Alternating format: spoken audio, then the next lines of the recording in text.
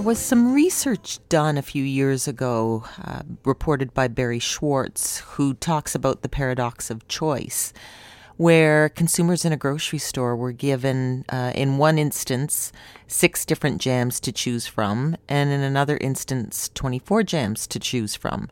And the group that had 24 different jams to choose from purchased 3% of the time. The group with 6 to choose from purchased 30% of the time. So Schwartz talks about this paradox of choice as being a fact that we can actually reduce the customer's anxiety by giving them less choice. That sometimes seems counterintuitive. But look at your menu. Is it a little too unwieldy? Do you have too many products on your website? And are you maybe overwhelming your customers? It's good to keep in mind that style icon Coco Chanel used to say that a woman should look in the mirror before she leaves the house and remove one accessory. Sometimes less is more. See you tomorrow. So come on, let's get out.